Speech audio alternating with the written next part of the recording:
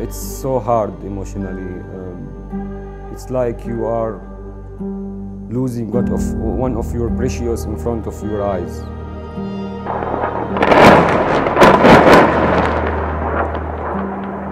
We're witnessing a profound surge of violence against civilians, against health workers, patients, facilities, humanitarian convoys across a full spectrum of countries that is really shredding the accountability and protections that are contained in the Geneva Conventions. The attack on Kunduz was a sustained attack over an hour, despite the fact that all the parties knew us, had our GPS coordinate. We must say that it was our biggest loss in terms of lives. 42 people died, 14 of our staff.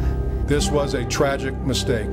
This is a period when there's the danger of vacuum around the world and a danger for the abuse of power by states that are strong enough to do so. The international sense of conscience and consciousness that led to the responsibility to protect in the early 2000s has certainly been eroded. People are struggling to respond. They're building clinics and hospitals in underground bunkers. They're documenting these attacks and publishing them. They're taking measures to the UN Security Council. Stop bombing hospital. Stop bombing health workers. But up to now, these measures have not had much effect in deterring attacks. But many courageous individuals and groups continue the fight. This is a fight that's going to last well into the future. We believe that war stopped at the door of our hospital, and we want to preserve that. And we want to preserve access to healthcare in war zones. That's a battle that's worth to fight.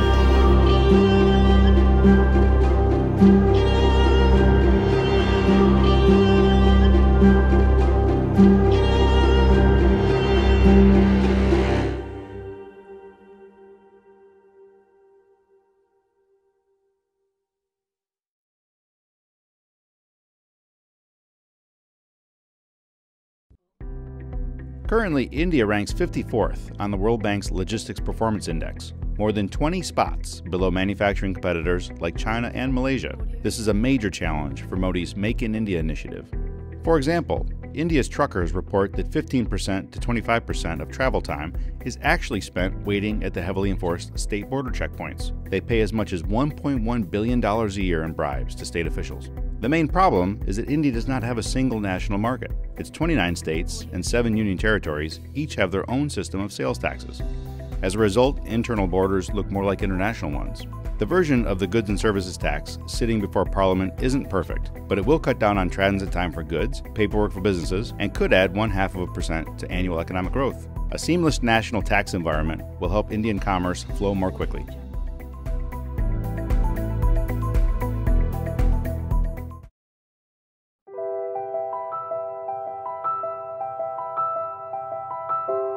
Here in southern Africa, the rains have failed for the second year in a row.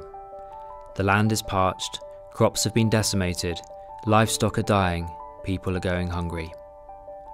It's a picture repeated across 10 countries in the region, where around 40 million people will likely need emergency assistance before the year is out. The cause? El Niño, a cyclical feature of our climate system that causes the Pacific Ocean to warm and triggers abnormal weather conditions across the world. The 2015-16 installment was one of the strongest on record, and it's causing havoc in southern Africa. CSIS saw the impact for itself in June, during a visit to Mozambique and Malawi.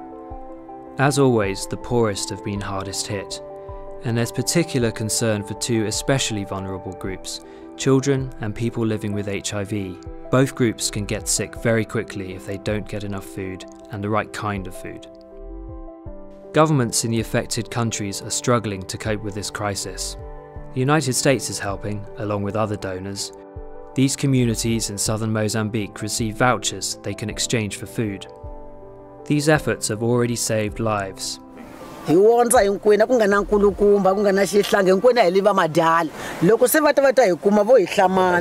But support isn't reaching all those who need it. Humanitarian appeals are massively underfunded. Even those who receive assistance can barely sustain themselves because, as this woman explained, food prices are climbing, reducing the value of their vouchers. We And the worst is yet to come. Many of the hardest hit parts of southern Africa won't see another harvest until next spring, and that's assuming the weather cooperates. People in this part of Africa are used to coping with the tough conditions, but increasingly erratic weather patterns, exacerbated by climate change, are putting immense strain on households. Aid agencies are trying to build resilience among communities vulnerable to natural disasters and food shocks. Dorothy Namula and her family are among those to benefit from one such project, run by the US Agency for International Development in Malawi's Balaka district.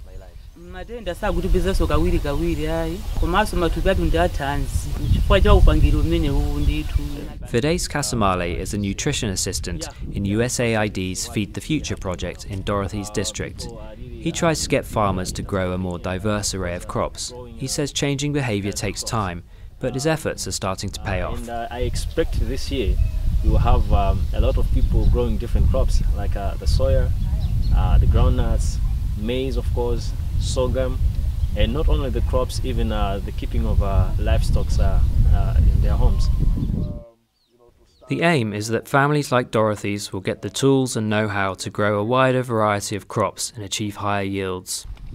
Not only will the food they produce offer a more diverse diet that keeps them healthy, it will provide a regular surplus that can be sold at the market. But it's hard work to sustain livelihoods in the face of these repeated shocks. Breaking the cycle of crisis will require governments in the region to prioritise policy reform to strengthen markets and incentivise change. Greg Collins helps countries build up their resilience capacities. And the great thing is we're starting to see good examples of country-led efforts that we can point to. So when I was in Malawi, a lot of what I talked to the government about was what Kenya had done, what Ethiopia has done, even what the government of Niger is doing to own this risk and get ahead of recurrent crisis, to deal with it proactively. Positive change won't be easy and it won't come overnight. But it is possible with the commitment of host governments and the assistance of international partners like the United States, not only to meet today's crisis, but to prevent tomorrow's from occurring.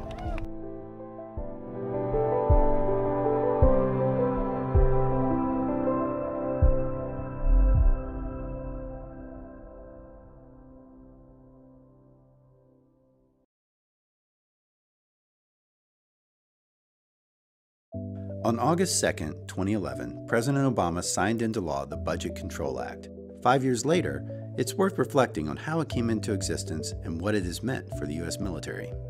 In the spring of 2011, the federal deficit was projected to peak at $1.5 trillion. Republicans had just taken control of the House. Democrats wanted to increase the debt ceiling, but Republicans insisted on dollar-for-dollar cuts in spending. Both sides refused to yield, forcing a fiscal standoff. What emerged was the Budget Control Act, a resurrection of a much older law known as Graham-Rudman-Hollings. The BCA reinstated budget caps for the discretionary parts of the federal budget. These caps were set to meet a deficit reduction target over the next 10 years. For defense, this meant about $1 trillion less than the president had requested. Like the original Graham-Rudman-Hollings law, the BCA created an exception for war funding, but we'll get back to that in a moment. The BCA was really intended to be a forcing function for a broader budget deal, so the law created the so-called Super Committee with special authority to propose a deficit reduction package subject to a simple up or down vote in both chambers. It also resurrected sequestration, the automatic process of making across-the-board budget cuts. After the first year of enforcement, however, sequestration is only triggered if Congress appropriates more than the budget caps allow. Despite much finger-pointing after the fact, the BCA passed with bipartisan majorities in both chambers. A lot has happened since the BCA was enacted. By November 2011, the Super Committee officially gave up, unable to forge a broader budget deal. Throughout 2012, defense leaders repeatedly warned about the consequences of the cuts imposed by the BCA, but steadfastly refused to plan for it. And now the wolf's at the door. In January 2013, Congress passed a last-minute budget deal that increased the budget cap slightly for 2013, but it paid for these increases in part by reducing the caps for 2014. By March, time had run out and sequestration was triggered. The across-the-board cuts forced DoD to cancel training, delay maintenance, and furlough more than 600,000 civilian workers. In late 2013, Congress passed a second budget deal that raised the budget caps for 2014 and 2015. Both Congress and the administration stuck to this deal over the next 2 years, thus avoiding sequestration. In late 2015, Congress passed a third deal that also raised the budget caps for 2 years. Unlike previous deals, however, it added $8 billion in war funding for defense and $8 billion in war funding for non-defense. Yes, war funding for the non-defense side of the budget. I told you we'd get back to that exception. The BCA does not provide a detailed definition for what constitutes war-related funding, so in effect, it is whatever Congress and the President agree it is. And because war funding does not count against the budget cap, it effectively creates a loophole. DoD has used this loophole in its budget request by relabeling roughly $25 to $30 billion from its base budget as being Afghanistan-related. While DoD certainly felt budgetary pain in 2013, the 3 budget deals and the use of OCO funding have kept the defense budget near the level it was before the cuts began. Looking forward, the budget caps remain at their original level for 2018 to 2021. These caps were set to meet an arbitrary deficit reduction target without regard for strategy or need, and much has changed in the world over the past 5 years. The caps have also created a pattern of last-minute deals and OCO funding gimmicks that have made rational, long-term planning difficult. To break out of this pattern, the next administration will need to strike a long-term budget deal, or else the last 5 years of the BCA could be a lot like the first 5.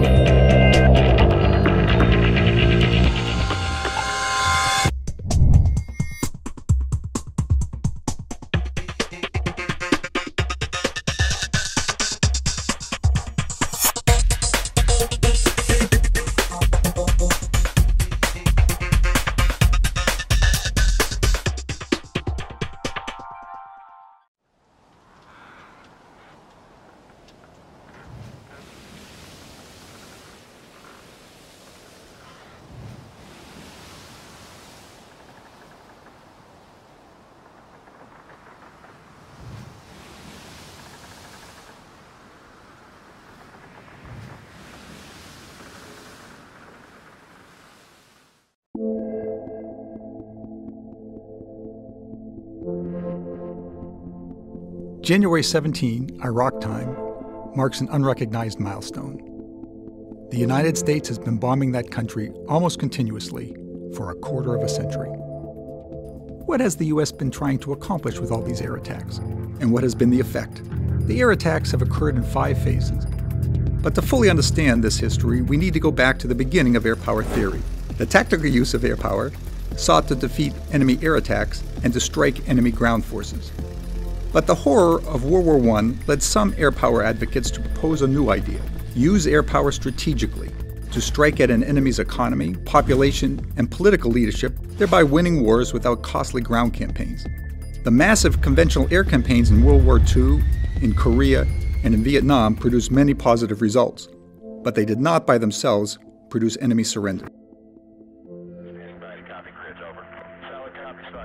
When Desert Storm began, some in the Air Force hoped that new technologies would force Saddam to surrender from an air campaign alone.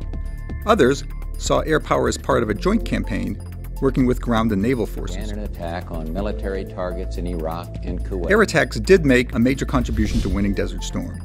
But as was true of previous adversaries, Saddam did not surrender to air attacks alone. Iraqi civil society and Saddam's government proved to be highly resilient. After the war, Saddam used his own air power to suppress insurrections and stay in power. So the U.S. instituted no-fly zones in the north to protect the Kurds and in the south to protect the Shia. These were successful in protecting the threatened groups, but no-fly zones turned out to be major military operations. Maintaining them year after year required continuous suppression of Iraqi air defenses and periodic attacks on the Iraqi military. I take the fact that he develops weapons of mass destruction. The U.S. launched a new wave of air attacks during the invasion of Iraq in 2003. These attacks looked a lot like those of 1991, with two changes. The first was attacking Iraqi leadership directly, called decapitation. The second was called shock and awe, hitting a society so hard and in so many ways that it becomes disoriented and collapses. Both failed. Saddam evaded attack, and although Iraqi society suffered, Saddam did not surrender. In other areas, air power again made major contributions. During the long Iraqi insurgency, air power played a useful but secondary role because insurgencies produced only a few and then very fleeting targets. Many air missions were taken over by UAVs. Their patience and precision matched the nature of counterinsurgency. Over the years, a conventional wisdom has arisen about the use of air power. Decapitation is hard to do, but can sometimes be successful if there is a small group of charismatic enemy leaders. Strategic air attack can cause a lot of destruction, but its ability to win wars on its own is unproven. Battlefield support can be very effective, but it needs a viable ground force, U.S., allied, or local, to win battles. In 2014, President Obama pledged to disrupt and ultimately destroy ISIS. To do this, the U.S. appears to be using air power in all three ways. Results so far are again mixed. We've killed several ISIS leaders, but others have replaced them. We've killed a lot of enemy fighters, but so far ISIS has been able to replace them, though with some strain. We provided air support to the Iraqi and local ground forces with some success, but the rollback of ISIS's territorial gains still has a long way to go. What will the next 25 years bring? Air attacks have become a central element of U.S. involvement in Iraq and the broader Middle East. When we are changing regimes, we attack governments and civil society. When we are suppressing terrorism, we attack individuals and cells. When we are supporting partner militaries, we provide close air support to their troops. So where our policy goes, there will go the air campaign.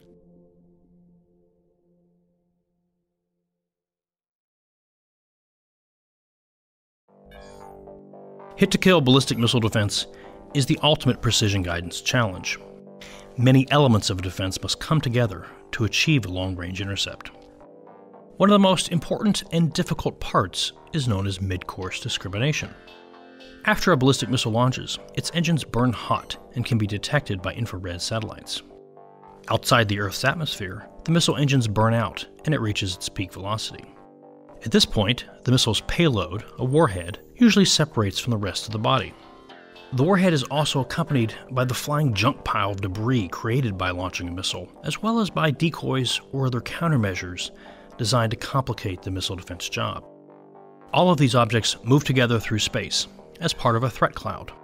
So for a missile defense system to successfully destroy the warhead, its various sensors must first discriminate it from among the various other parts of the cloud. The key to successful discrimination is the sensor architecture.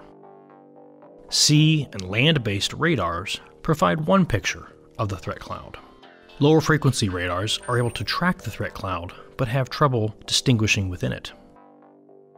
Once cued, higher frequency or X-band radars provide much sharper images of the objects within the cloud. But radars are limited by their vantage point and by their technology. Multiple phenomenologies can provide a more complete rendering and classification. Air or space-based sensors provide still other perspectives with greater persistence, potentially allowing for birth-to-death tracking. And infrared sensors show not just objects but their heat signature, especially low-orbit satellites looking sideways, comparing the objects against the coldness of space. Currently, U.S. homeland missile defense is dependent upon only terrestrial radars. This places a large burden on the sensor network and makes it harder to identify the objects. That in turn means that the defender has to engage more of the objects in the cloud so as not to miss the warhead, either by firing more interceptors or multiple kill vehicles atop a single one. After the interceptors are launched, they receive imagery of the threat cloud, which algorithms compare to a threat database to help pick which objects should be engaged. All this is fused with the kill vehicle's own observations using onboard sensors to make the final determination for intercept. Finally, they maneuver into position to collide with the several targets that could be a warhead. The discrimination challenge is hard, but not insurmountable. An efficient and robust discrimination system should include a mix of sensors with different technologies from different domains on land, sea, air, and space.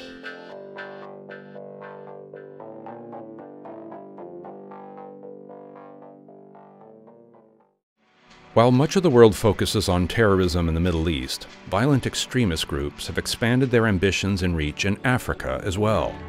In the Western Sahel, Al-Qaeda in the Islamic Maghreb has produced or inspired a proliferation of extremist groups that continue to destabilize the region. In the areas around Lake Chad, Boko Haram, with its origins in northeast Nigeria, has left tens of thousands of civilians dead and displaced almost 3 million people.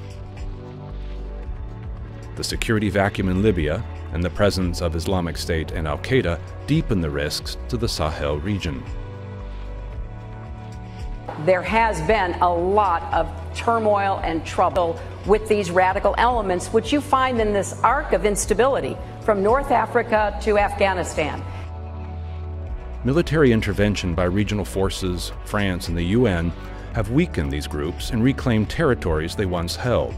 But the drivers of militancy and the complex social, economic, and political environment that fuels these groups remain very much intact. Unless this understructure of vulnerability and criminality is addressed, extremist violence will remain an enduring threat to the region.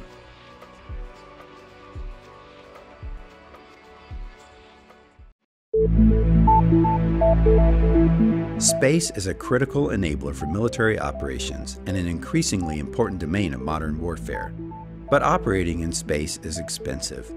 What would it mean for the U.S. military if costs were reduced significantly? Start 1-0. Disruptive breakthroughs that could significantly reduce the cost of access to space may come in many forms. One of the most pursued methods for reducing the cost of access to space is making launch vehicles less expensive. Building launch vehicles in much greater quantities can enable efficiencies in the manufacturing process. But quantity alone is unlikely to yield order-of-magnitude reductions in costs. Novel forms of propulsion could also one day reduce costs. But perhaps the most promising disruption is reusability. If a launch vehicle can be reused 10 times with minimal maintenance between flights, it could, in theory, reduce the effective vehicle cost by roughly an order of magnitude. Repairing or reusing satellites in space through on-orbit servicing could also reduce the cost of access to space. Instead of launching a 5,000-kilogram satellite to field a new space capability, one could launch a 500-kilogram payload to upgrade an existing satellite. A significant reduction in the cost of access to space could enable new military space missions that are not feasible at current costs. Placing conventional weapons in orbit to strike targets on Earth has been explored in the past.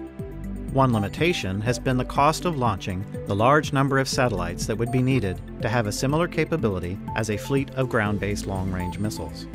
An even larger constellation of satellites would be needed for a boost-phase kinetic missile interceptor system.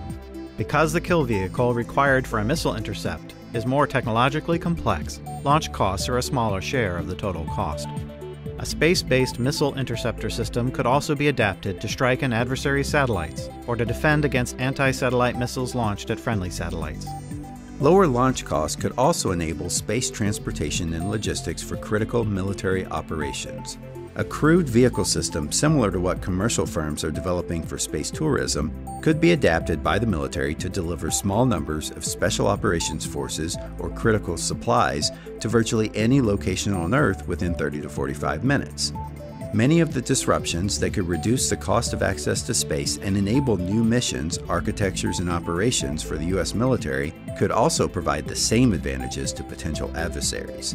Other nations could be incentivized to field space-based systems for ground attack, missile defense, and anti-satellite missions, whether or not the United States pursues such systems. A significant reduction in the cost of launch vehicles in particular could mean a reduction in the cost of long-range missiles, potentially leading to a rapid and uncontrolled proliferation. Significant cost reductions are not likely until space launch becomes more of a commercial rather than a government activity. But the government has a big role to play. The government can seed key market areas by paying for and sharing risky early R&D on disruptive technologies, and helping commercial companies develop common standards so that a competitive commercial ecosystem emerges. The government can help commercial space grow by purchasing more services rather than using only its own version of these capabilities. Government can be the anchor customer for many of the emerging disruptive commercial technologies on the horizon. Also, the government can make getting to space easier by simplifying government approvals and striking a careful balance to maintain the United States' lead in commercial space while protecting national security. The emergence of a robust commercial space market and the promise and peril it offers will take time to fully develop, but the nation that shapes this future is likely to benefit the most. One small step for man, one giant leap for mankind.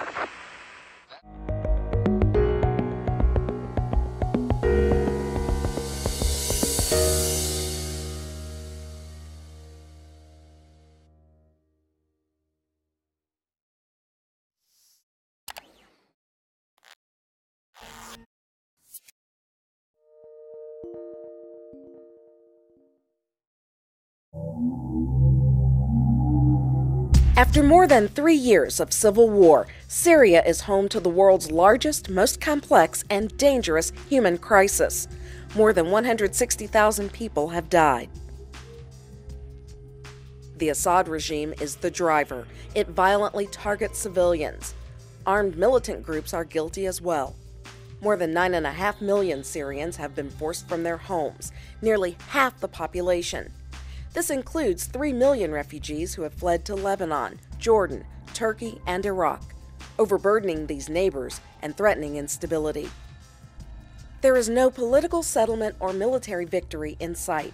As the human crisis worsens, Syria has also become a haven for armed Islamist extremists. This has opened the door for ISIS, the Islamic State of Iraq and Syria, to launch its armed invasion of Iraq. Each month, 100,000 new Syrian refugees spill into the region. There are 6 million people displaced inside Syria. They struggle to find security, medical care, and housing, and half are not reachable. A generation of children are without schooling, vulnerable, traumatized, and ill.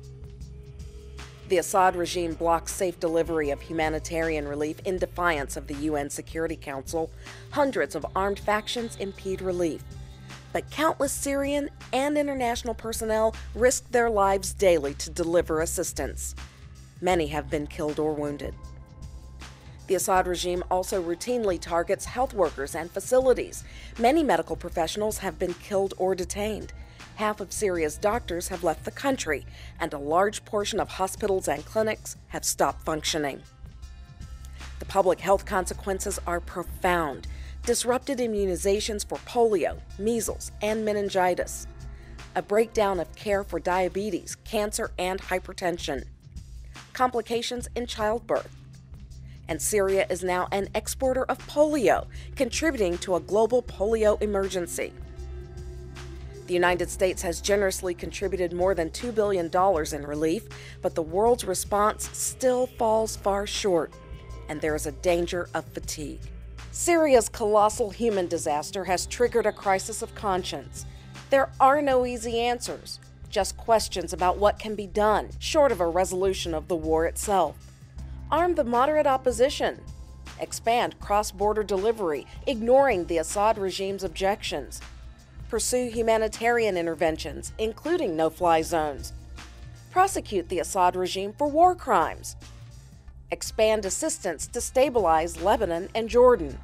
How to cope with the humanitarian fallout from an ISIS proto-state that is violently anti-Western and now controls large parts of Syria and Iraq.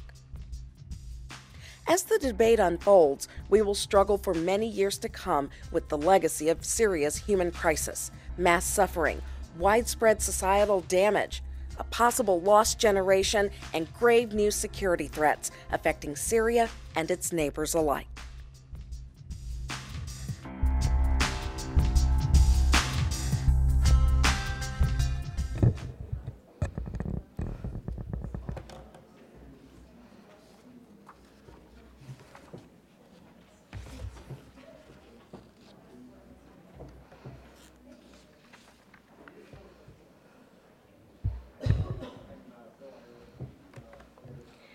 Good afternoon and welcome to the Center for Strategic and International Studies. You are here for an event on the rise of nutrition. We're going to be talking about global nutrition and particularly the role of the U.S. government. So that's going to include talking about interagency coordination, how they can better leverage impact, as well as funding, hot topic this week, and the tremendous return on investment that there is with nutrition programming.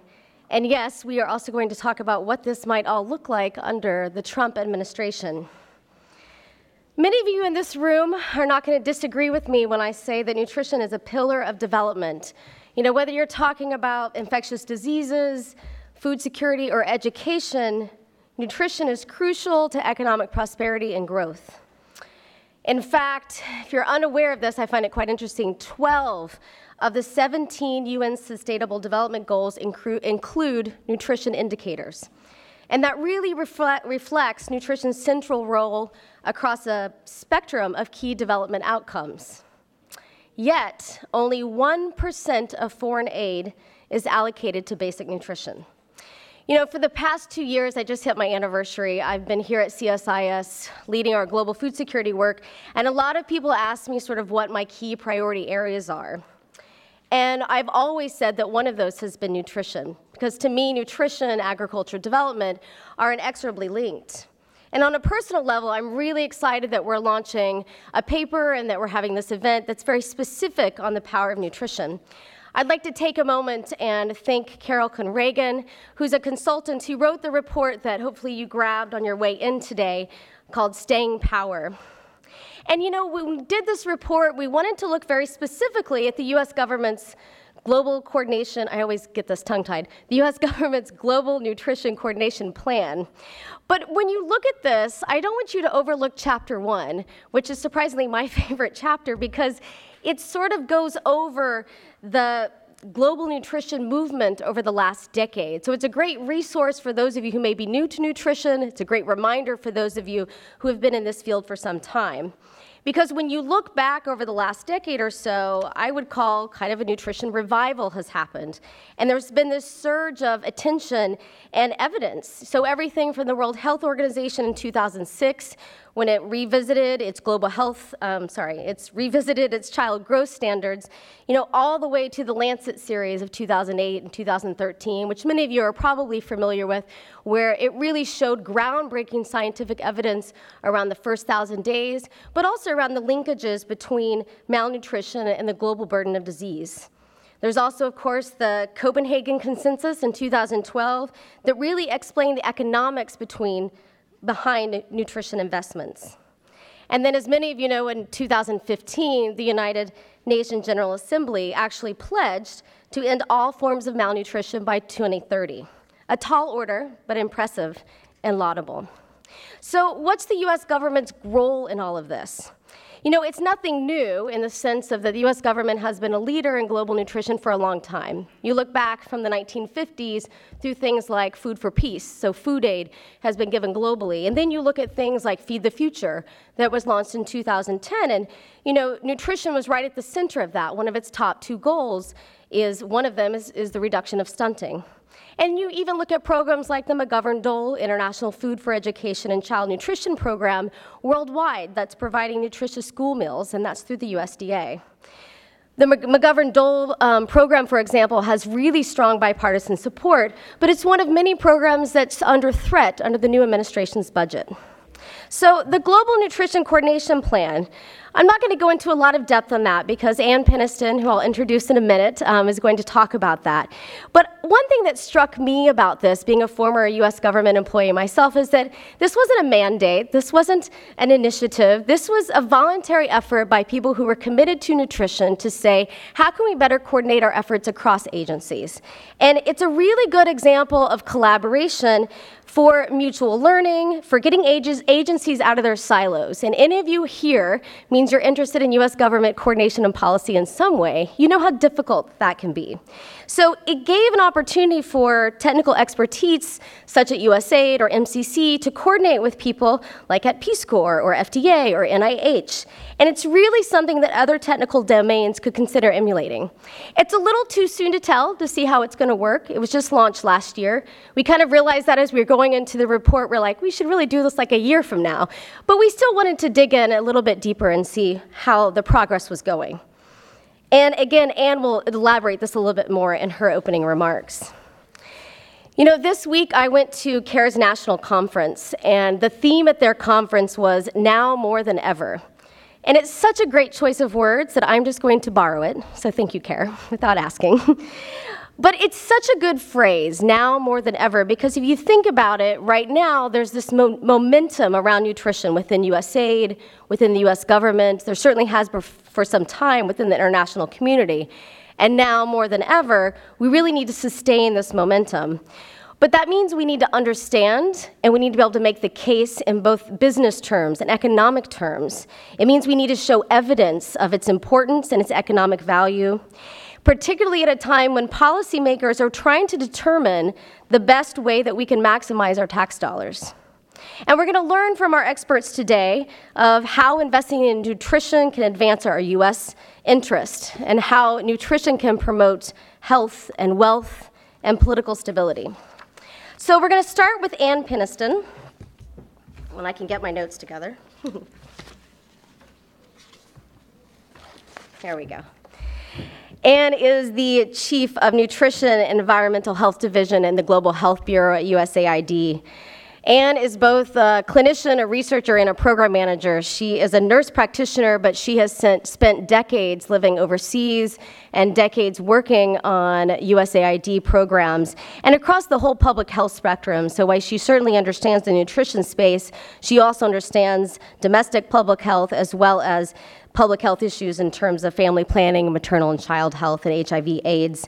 We are very grateful that she has been a collaborator with us for our report from the beginning, and that she knows more than anyone about how this global coordination plan is progressing and what we can expect for it in the years to come. Ann.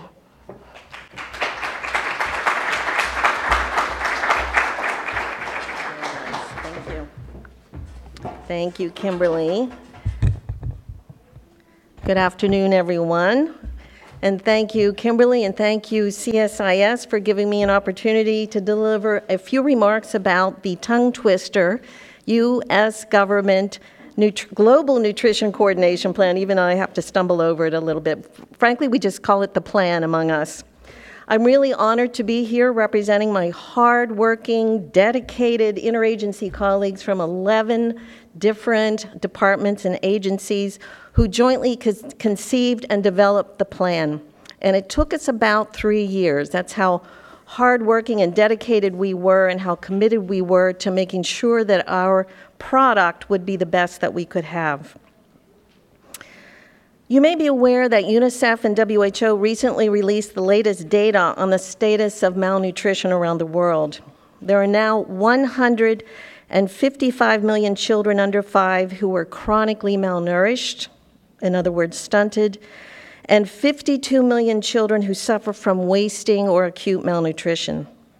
A child suffering from severe acute malnutrition is 9 times more likely to die from common infections. Severe acute malnutrition causes an estimated 1 to 2 million preventable child deaths every year. And each year, chronic malnutrition costs the global economy over $3 trillion as a result of healthcare costs and lost productivity. As the 2017 World Bank report illustrated, every dollar invested in nutrition interventions would yield an estimated $4 to $35 in economic return. Investing in nutrition, therefore, gives us one of the highest returns on investment of any development activity. We in the U.S. well recognize that well-nourished populations contribute productively to national development and economic security. And to support these efforts, the U.S. has been the largest donor of nutrition programs around the world. Our programs have included human nutrition research, nutrition information systems, food safety, food fortification, breastfeeding promotion, infant and young child feeding, working with agriculturalists on nutrient-rich agricultural value chains, emergency food assistance, and much more. So in June of 2013, at the Nutrition for Growth event in London, the then USAID Administrator, Dr. Raj Shah, made several commitments that included financial and non-financial pledges. 2 of the commitments were, first of all, that USAID would develop an agency-wide multi-sectoral nutrition strategy, and 2, that the U.S. government would also coordinate better under a unified strategy or plan. USAID completed its strategy in 2014, and the U.S. Global Nutrition Coordination Plan was completed and released last June.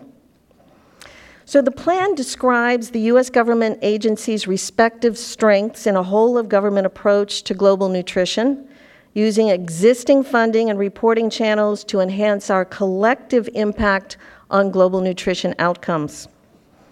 As I said, the plan was written by nutrition experts from 11 departments and agencies who worked collaboratively to produce the plan.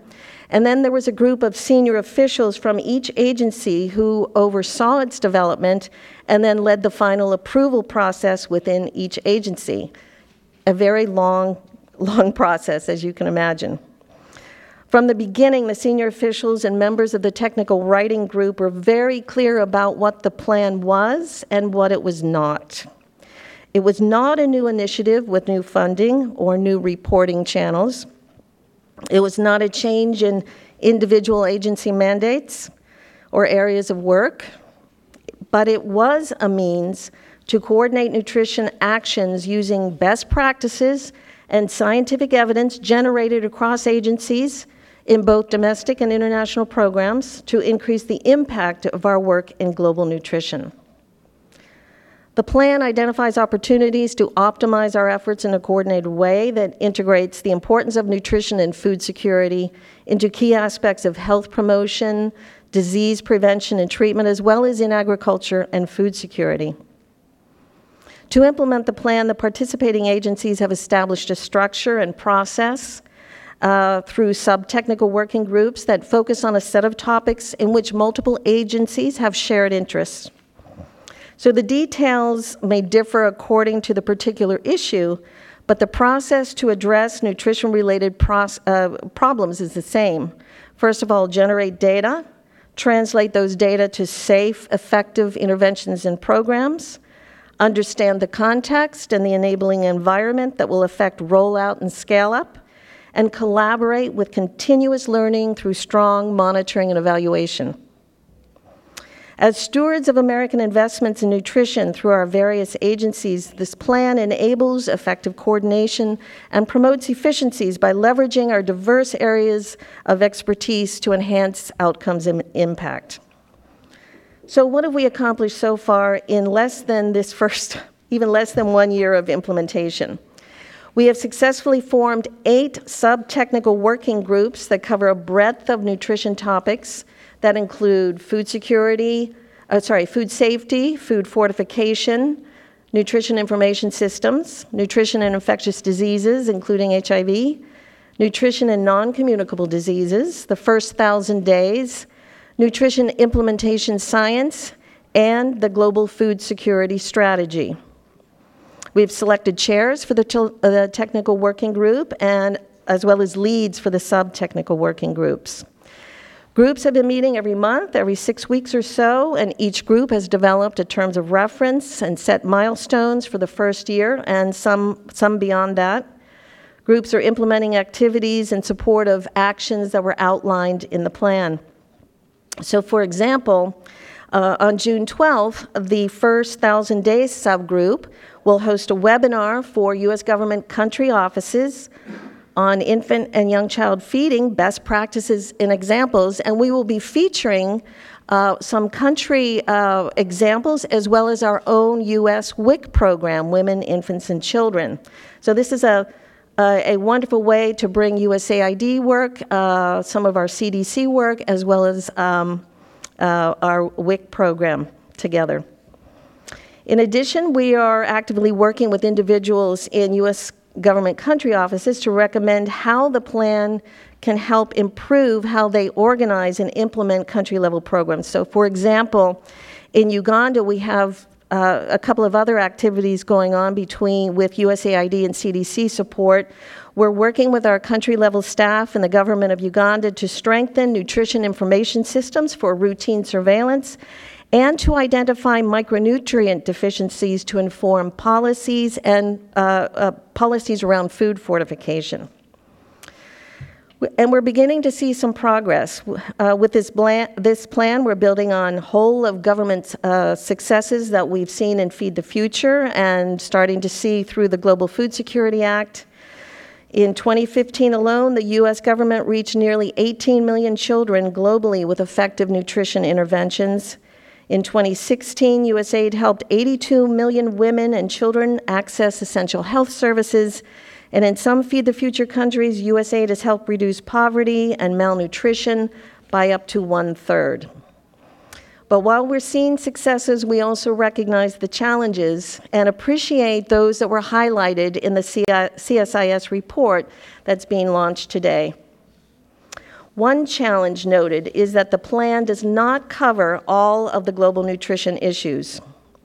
For this plan, which was the first of its kind, we deliberately selected a core group of topics on which more than one agency has expertise and interest, with a focus on countries where more than one agency is operating. But we fully expect that the plan will evolve over time as we gain more experience and knowledge through these collaborations and as global nutrition evidence emerges from our ongoing research. The CSIS report also noted the challenge to implement a plan through largely voluntary efforts. And we understand those challenges very well.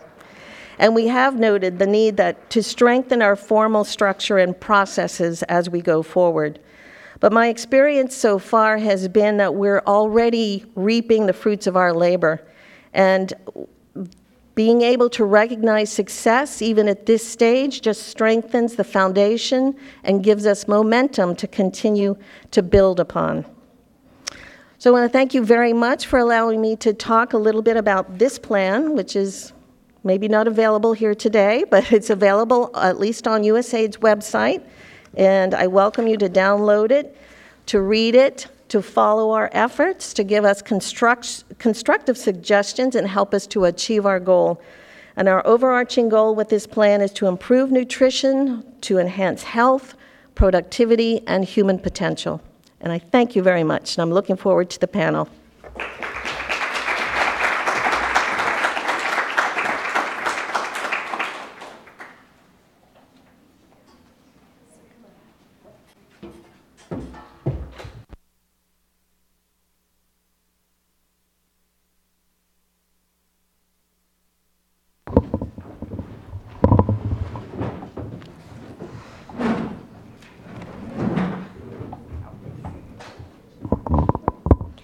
Thank you so much, Anne. You can bet that we're going to continue to follow the progress of the plan and the working groups and hopefully continue to celebrate the progress and the impact that you're making. So with our panel, we're going to expand this conversation a little bit more. So beyond the government's coordination plan on nutrition, we really want to look at how much is the U.S. government investing, what does that mean in terms of the budget negotiations that are happening, and why is nutrition important, what does implementation look like. So we have a great group of us, well, I guess all of us are great, but the great group of experts that are with us, really looking at from both the implementing partner side to the advocacy side, and then of course from the congressional side. So to start us off, we have Dr. Thomas Schetzel, and he's the Director of Nutrition at CARE. And he has, again, decades of experience in international public health and nutrition. What I really like about his background is that he works in both nutrition and agriculture. He has graduate degrees in agronomy as well as in applied nutrition. And his experience ranges from research to M&E to designing programs. So he really has a depth of experience from a technical perspective on nutrition. And after that, we're going to hear from Lucy Sullivan, who's the executive director of 1,000 Days. And if you're unfamiliar with 1,000 Days, please go to their website. They're a great advocacy organization that helps us better understand the importance of that period from inception to the first 2 years, and how during that time it is irreversible what happens in a child's life and how that can relate to economic growth. They're doing some great work there. And last, we have Ryan Evans, and Ryan works on the Hill as a legislative assistant for Senator Johnny Isakson, a Republican from Georgia. We have this Georgia contention, which wasn't quite planned on the stage, with Tom being based in Atlanta. Ryan works on foreign affairs in her job. She also has a graduate degree in international development, and I can tell you firsthand that she's not one of those Hill staffers that has never left Washington, D.C. She traveled with me to Senegal last summer for a congressional delegation that we took to look at Feed the Future programs in the field. So she has been to the field and been in rural areas and really understands how U.S. investments in agriculture and nutrition can make a difference. So we're going to start with Tom. Tom, from your perspective, especially as an implementing partner, what are some of the big areas or global trends that you're watching in terms of nutrition and that you think we should know? Okay, thank you, Kimberly. And thanks to CSIS for this opportunity. I guess one big trend is integrated and multi-sectoral programming. We're talking about the coordination across sectors, and USAID has a multi-sectoral nutrition plan. At CARE, we find that nutrition is vital to all of our programs, whether it's nutrition or not, and that the nutrition-specific sort of interventions are more effective when they're coupled with some nutrition-sensitive ones that sort of can, provide the resources that help people adopt the practices that are so important for the nutrition-specific. In terms of programming, though, that can become a challenge.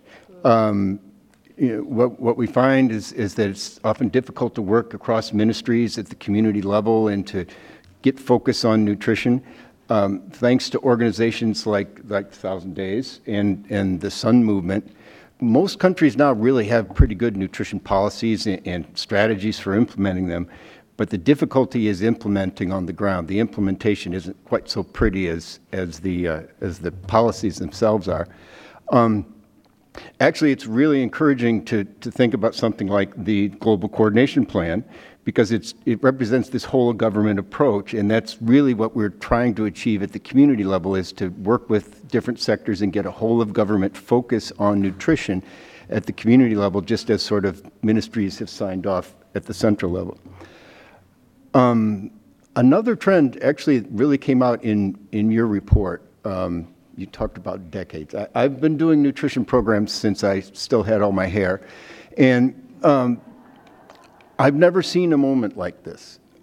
We've decided, we've got consensus that what we want to address is stunting. It's like a proxy for well-being or for adult productivity or educational attainment. We've had the Lancet series that have helped us to get consensus on what to do and who to do it with. We had, the policies that I mentioned. And actually, in my experience, you said that I had a background in agriculture. I think that Feed the Future really changed the conversation about agriculture and nutrition. And that really people in agriculture are thinking about the fact that we need to do more than just increase incomes or just produce more biomass. Agriculture needs to, it's about food, it needs to produce better nutrition. I've not experienced a moment like this with all this momentum, and so I can't resist, because if we're going to talk about budgets and the like, it would, from our side at CARE, it would be tragic to take our foot off the pedal now when so many things and all this momentum over so many years has got us to this point. We're about to maybe be able to make some serious impact, and it would be a tragedy. While I've got the microphone, though, I'd like to add one more thing about the Global Coordination Plan. At CARE, we like to say that gender is non-negotiable in every single program we have, whether it's nutrition or elsewhere. So I went to the Global Coordination Report looking to see where gender fits in, and I found one mention in the document. Our biggest success in nutrition programming came with a DFAP in Bangladesh called Shahardo. And Shahardo was able to reduce stunting by a little over 2% a year for 5 years, against a background of 0.6% reduction a year. And we really dug into the data on what caused this, and by far the biggest factor was women's empowerment. So I guess my plug would be that as this global coordination plan rolls out, to please give priority to nutrition, things like women's time, women's decision-making, women's time poverty. This is really the key to having success with the technical interventions. That's all I have. Thanks. Thank you, Tom. I really liked your point about how implementation isn't as pretty as policies. You can have great plans on paper, but it's a very different story of how that's actually implemented in the field and in the community. Lucy. Great. So thank you, everyone. Thank you, CSIS and Kimberly, for this wonderful invitation to be here with you all. And thanks to everyone who's watching online.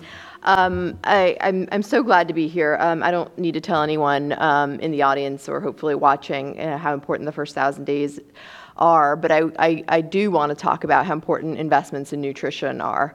They're irrevocable. They last a lifetime, and they are the foundation for all other development investments. And we know that the cost of inaction is immense. Half of all deaths of children under the age of 5 are due to malnutrition.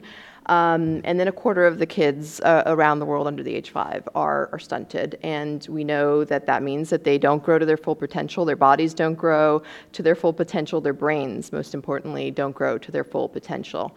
And I think that's sort of, when you talk about trends, thinking about the importance of nutrition to brain development and just what we're learning around that is really powerful.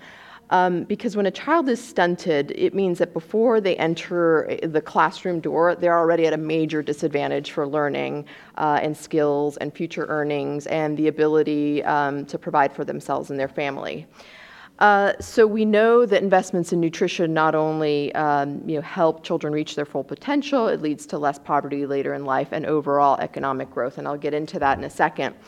But I'm really struck by the narrative recently around the investments in nutrition as being investments in gray matter infrastructure, and the person who I think coined that term was Akina Adesina, the president of the African Development Bank.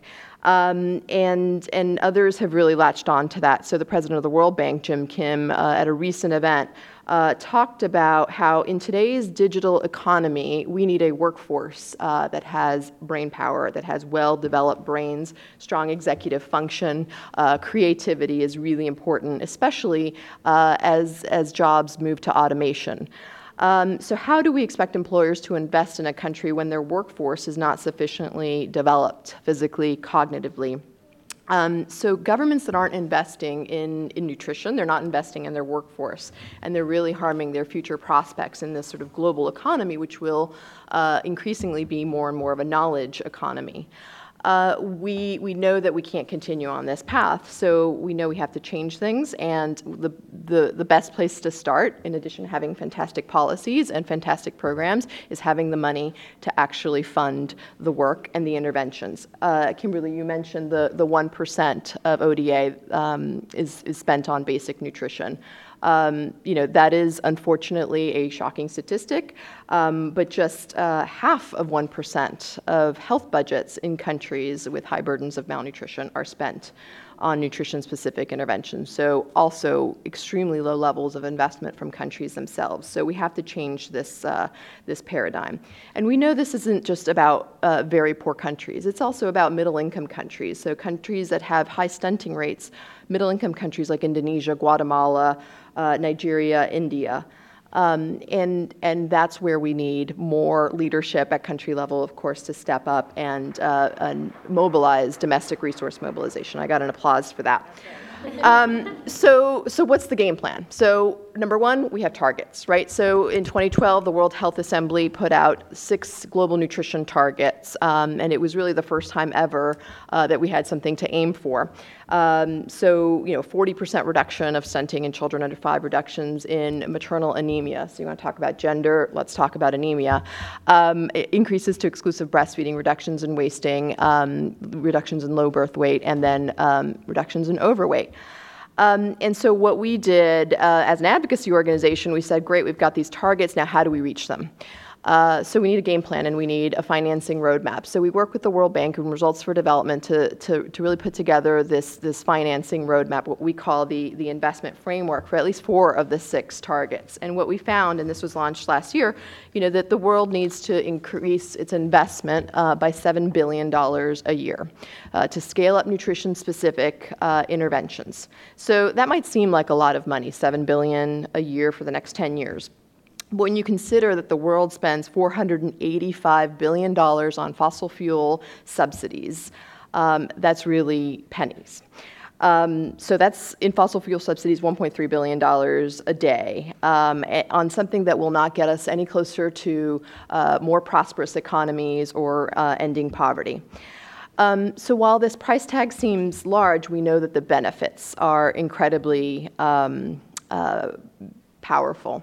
So that was one of the things with this financing roadmap that we wanted to do. Not only how much is it going to cost, where's the money going to come from, and what's it going to buy us.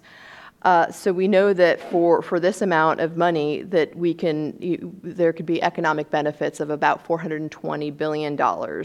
And that is incredibly powerful.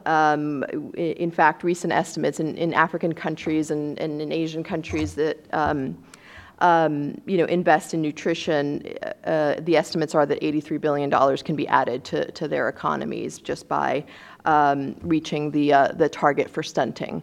So these are big numbers, right? And because this is a big problem, but that's how powerful investing in nutrition are. On the human side of it, an investment of $7 billion per year can save almost 4 million lives. And we can see 65 million fewer children stunted. So a big reduction in stunting. The key is that we have to start now. We have to spur action now so that we don't have a next lost generation of children full of really stunted potential. So the money is going to come from a variety of sources. So we know that it can't just be all about donors. We know that domestic resource mobilization is incredibly important. We know that households themselves can spend more on nutritious foods and the like, and services and the like. So we believe that progress is possible, that even in this very constrained ODA environment, that we have to push for more funding. The donor investment to catalyze progress, to at least start getting things going, rests about $1.2 billion a year, which all of a sudden, when you break down that big $7 billion number into let's focus on the highest impact interventions, what we know we can scale now, that and what donors need to pay for, that number all of a sudden becomes a lot more manageable. So what does this mean for the U.S. government, right?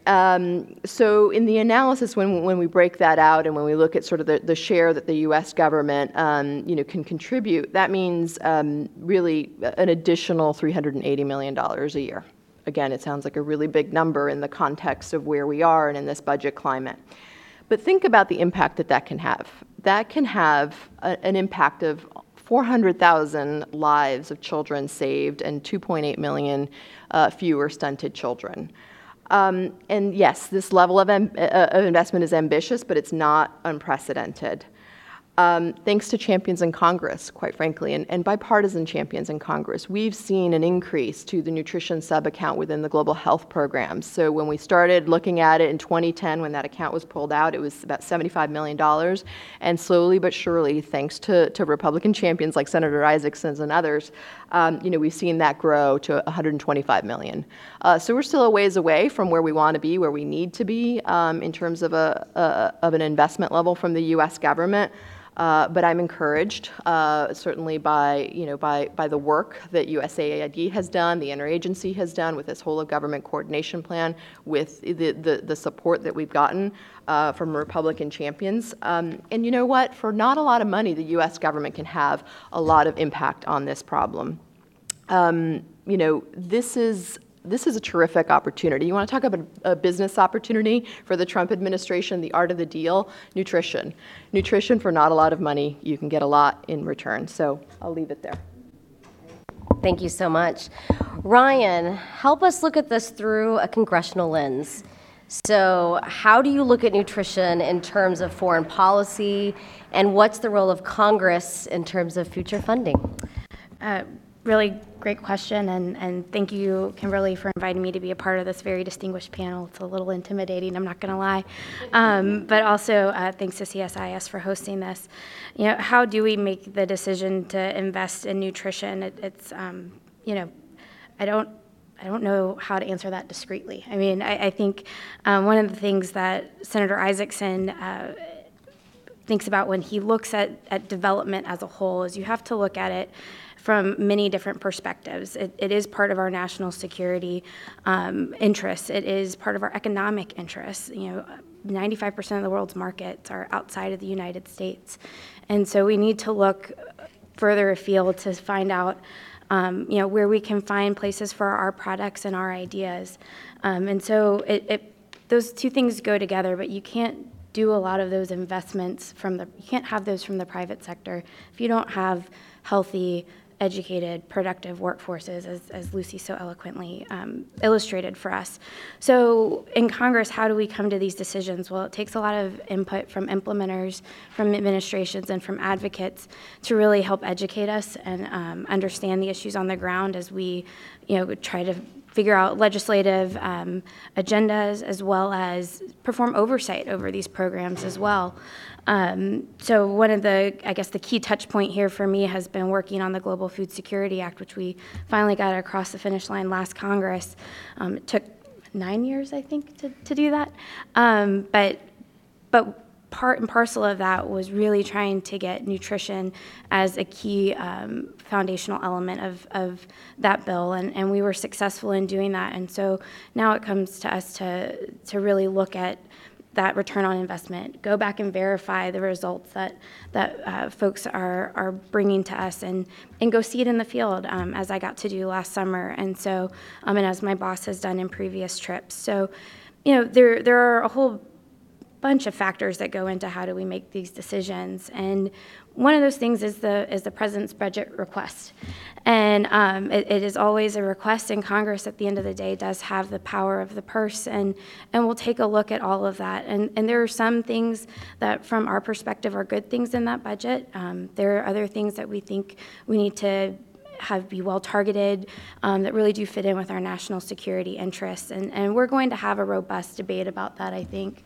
We're in our appropriations process right now, taking input from groups like CARE in 1,000 Days and so many other groups, and really getting an understanding of where people are on these issues, not just from these groups, but from our constituents too. There's a lot of input that comes from our home states, either for or against particular funding, and so we're going to take all of that into consideration. I think it'll be an interesting process moving forward. I can't predict what it will look like. I've gotten out of that business, and just trying to see where we go from here. But I think at the end of the day, we'll look at the evidence. We'll see where it takes us, and there are advocates in Congress on these issues.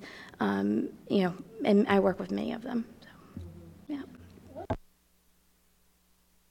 One question I have for you, Ryan, since you brought up constituents, is, there is a lot of support on the Hill. We say this often, but we really mean it in terms of bipartisan support. She mentioned the Global Food Security Act. All of you in the room kind of nodding your head. I'm assuming you know what that's about. And we'd be in a very different place today if that hadn't passed last summer.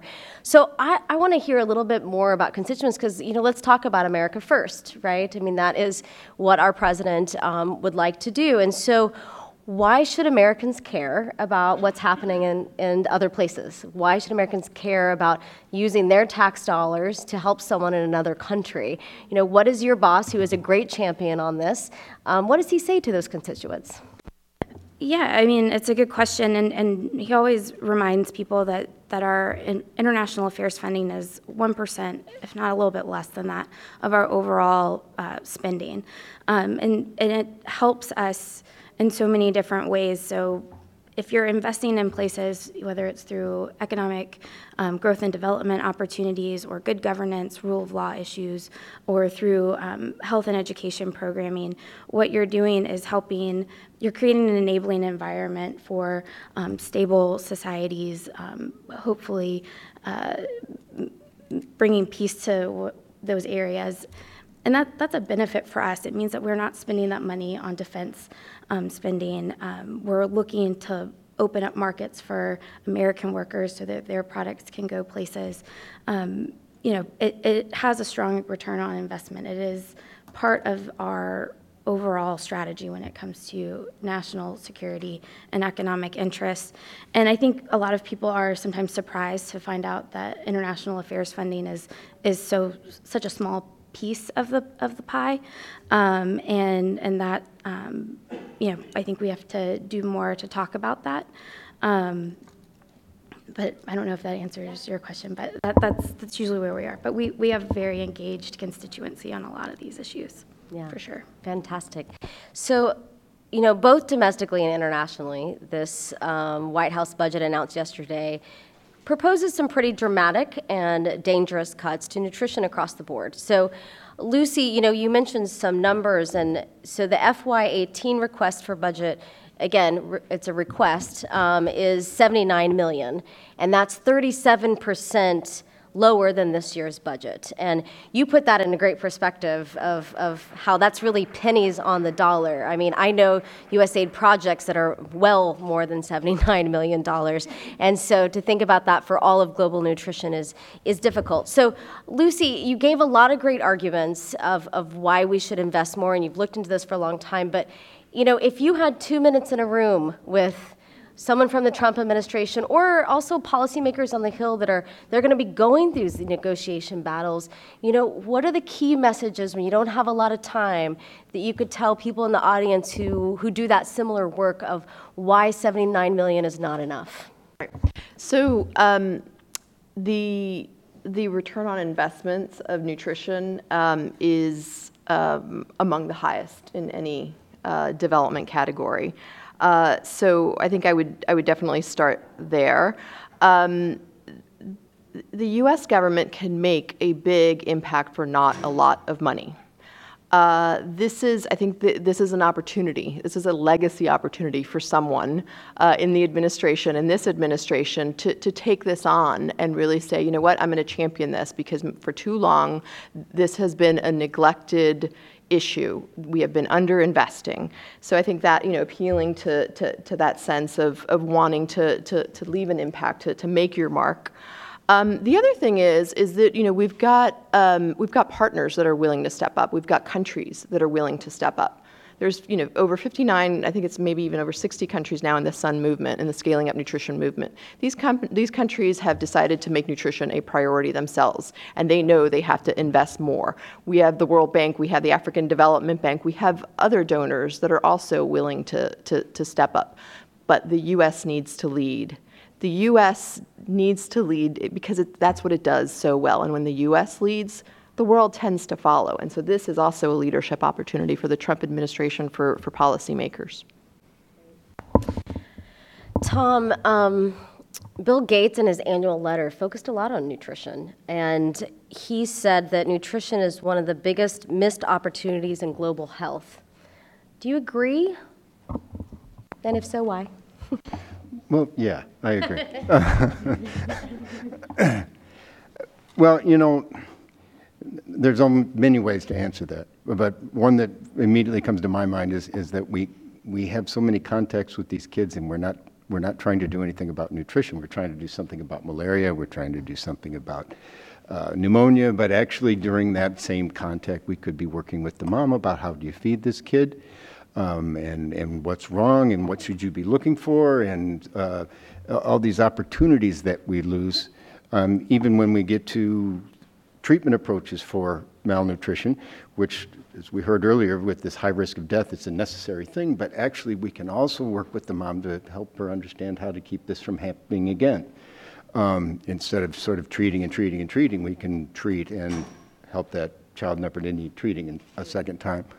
I think one more that I'd add, if you'll give me the time, is that it's the amount of money. The nutrition budgets, as we heard, are so small in comparison to health budgets, and yet, as you look at child survival, malnutrition is responsible for such a high percentage of child death. Things are sort of inverted in terms of what the need is and what the expenditures are. Yeah, we call it the 45-1% conundrum. 45% deaths, but yet 1% of funding goes to nutrition and dealing with the mortality, the high mortality that malnutrition brings about. There's, if you follow the U.S. Global Leadership Coalition has a great analysis on the budget that's come out. So if this topic interests you, which I assume it does because you're here today with us, I highly suggest you look at this. There's a great, on page 15, it's full analysis, the global health funding. It has a really simple table for those of us that aren't deeply steeped in budgets or global health like myself. But you see, for example, you know, in FY18, we spent $4.32 billion in PEPFAR in our HIV/AIDS programs. And I am not saying that's not important, but $4.32 billion. But it also goes through to talk about how much we spend on malaria and tuberculosis and, you know, again, nutrition, $125 million. And that's after a lot of work and support to even get it up to that. So it's quite interesting. I want to turn to the audience because we have a lot of experts in the room. And I know that we have from students to people who've worked on the Hill on this. And I'd really like to see what your thoughts are on this as well as what questions you have for our panelists. So please raise your hand if you have a question. We'll have the microphones come around. I'll ask that you please state your name and your organization so that our live webcast also knows who's speaking. We have one right here in the front that we can go ahead and bring the microphone up to. And you can address your question to someone specifically on the panel or broadly, and we'll take 3 at a time. Go ahead. Good morning, or afternoon rather. My name is Diana Cayley. I'm an advisor of food security and monitoring, evaluation, and learning at Crown Agents USA.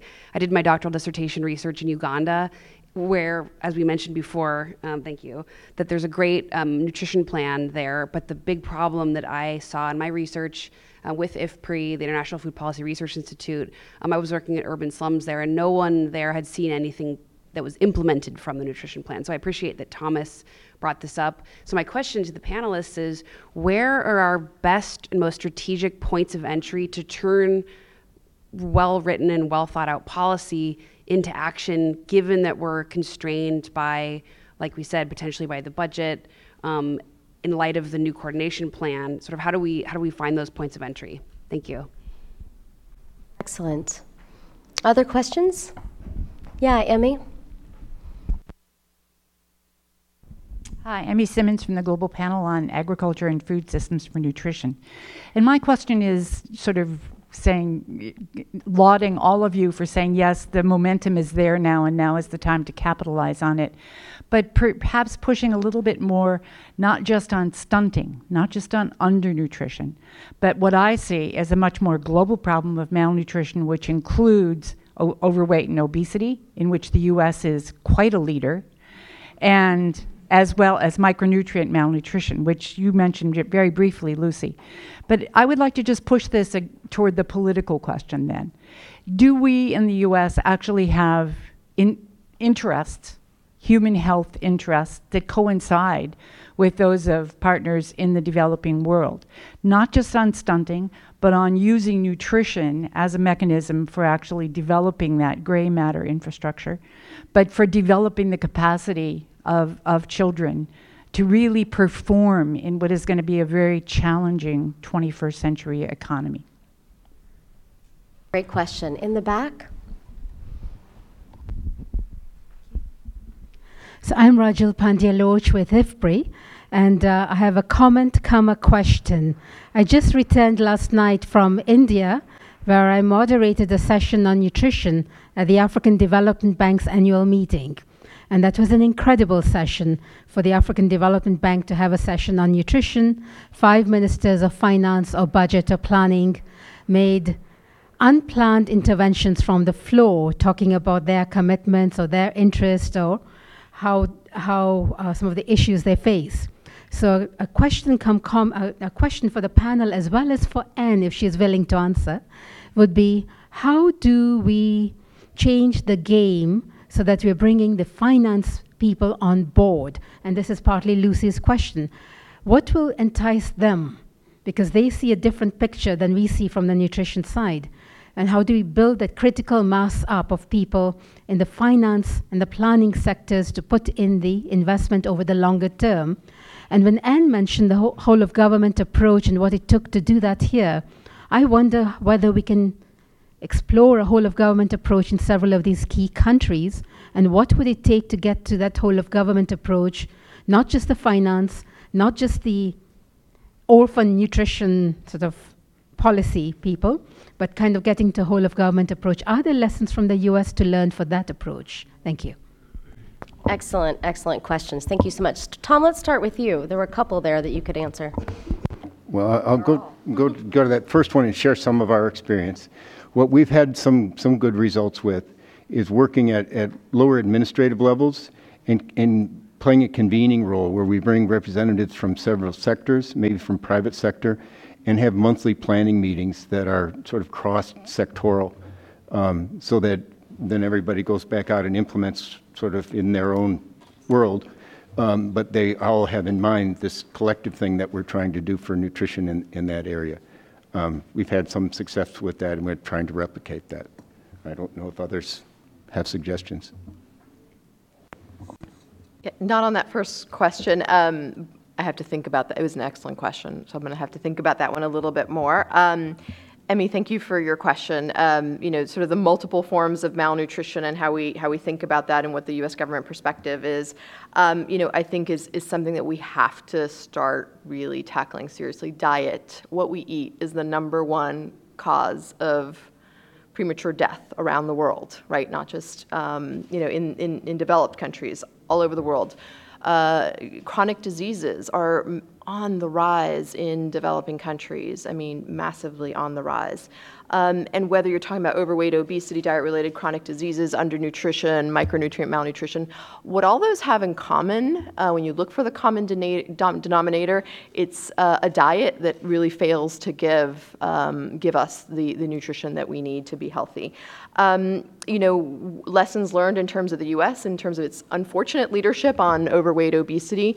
We started taking a look at this problem here in the U.S. 1,000 days, and from our perspective, the evidence is there that you focus on the first 1,000 days if you want to prevent some of the problems that we're seeing, in an adolescence here, in adults in terms of overweight, obesity, and type 2 diabetes, et cetera, et cetera.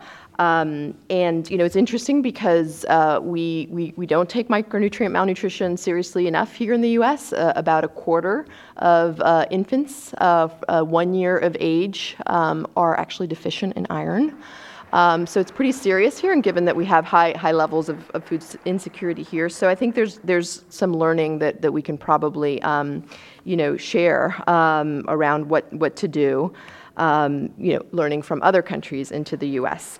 On Rajul's terrific question, how do we get this into finance ministers? Believe me, we are trying. I think that we have a rock-solid economic case. I think positioning this as an investment in how you in a future economy, and how you build the workforce for the future.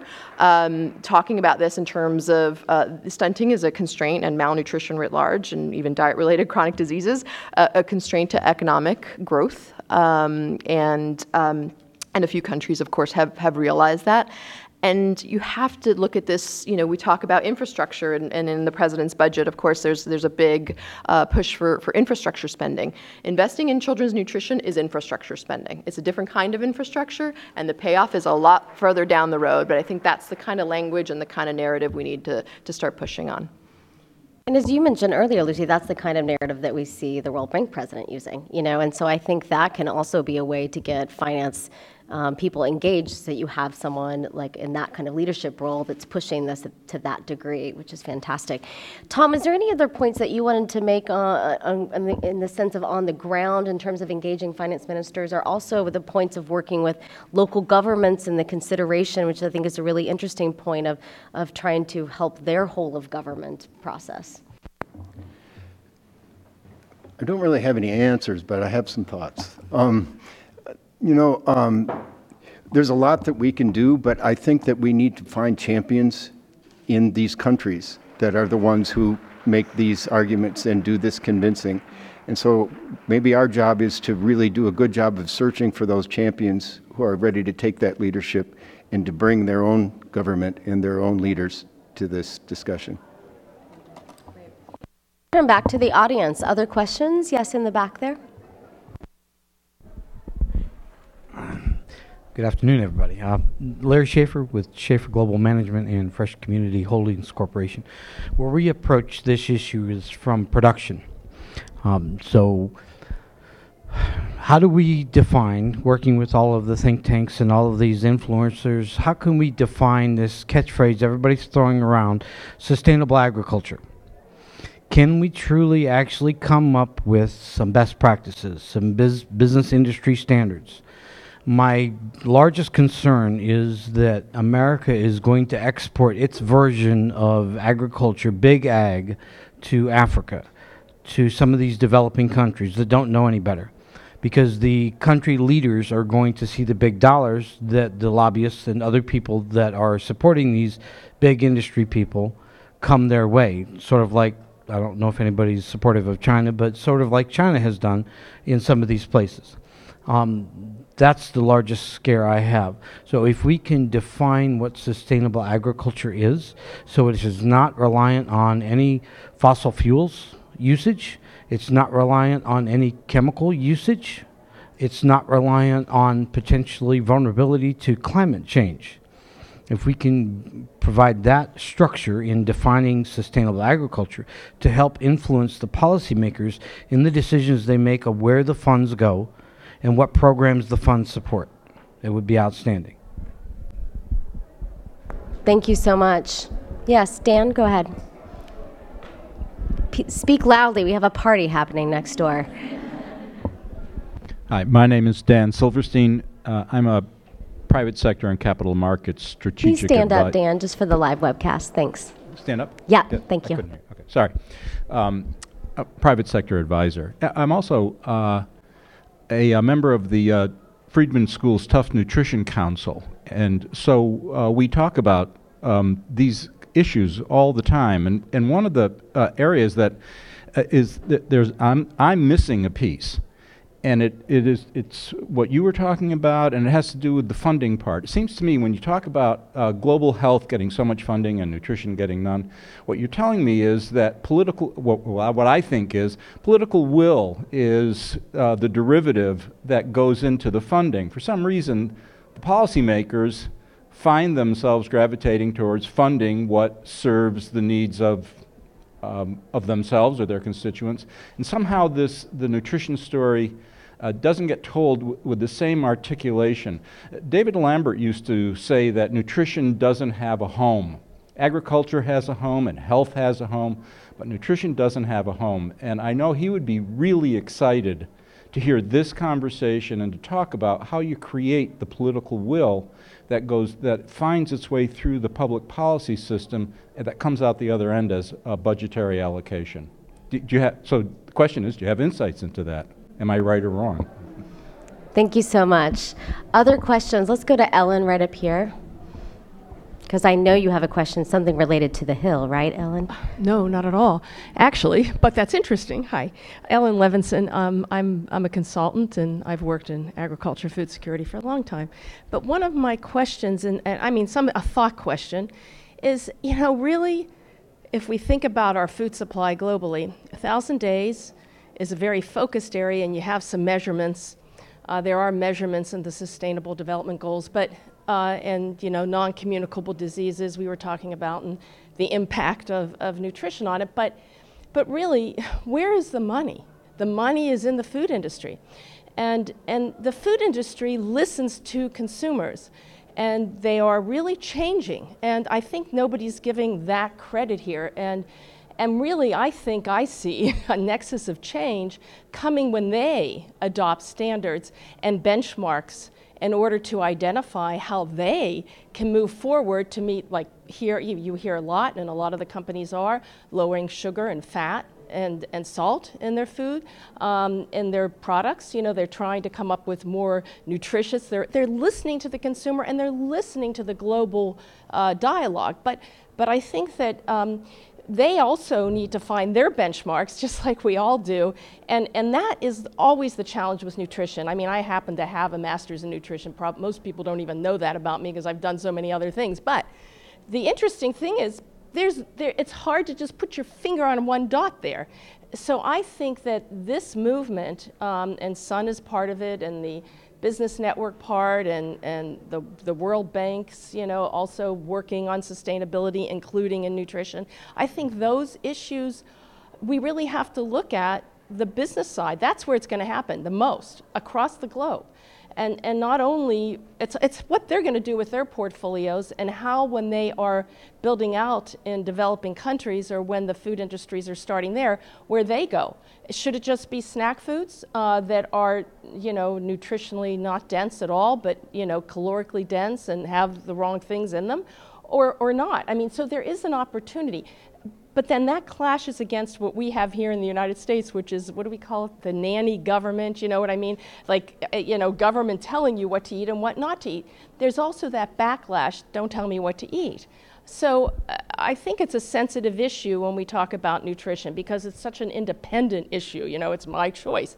So we have a mix of issues there, but I think bottom line is, industry and the food industry is very interested in how they can improve their portfolios to meet today's consumer demands, and also acknowledging and going in the direction of the fact that we have to improve nutrition and the double burden of nutrition. So I just like to throw that out because it hasn't come up. Thanks. Fantastic. Really great questions and comments. Thank you so much.